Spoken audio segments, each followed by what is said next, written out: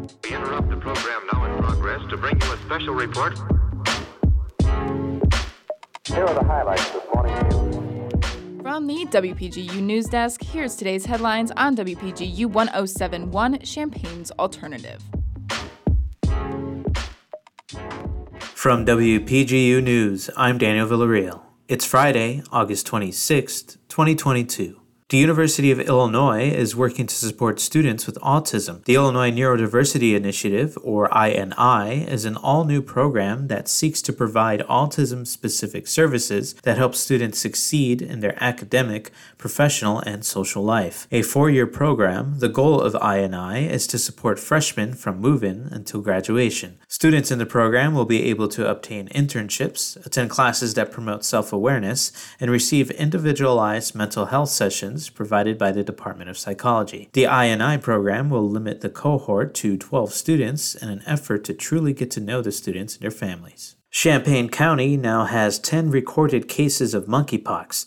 This number is an increase from the 3 cases earlier this month, though it is not yet a cause for concern, according to public health officials. The 10 cases, all adults, do not indicate an outbreak in the area. Risk of community spread is still small, since the virus is mainly transmitted through skin-to-skin contact and handling contaminated items. Illinois currently has the 6th largest number of cases in the United States, with 970 cases. The Champaign-Urbana Public Health District has administered these vaccines to nearly 300 individuals, although the vaccine is being reserved for those at a higher risk of infection. Anyone feeling flu-like symptoms and developing lesions that resemble pimples or a rash should contact the public health district or their healthcare providers to be assessed. Illinois Secretary of State Jesse White has tested positive for COVID-19. White is 88 years old, meaning he is at the highest risk of developing severe symptoms, according to the Mayo Clinic.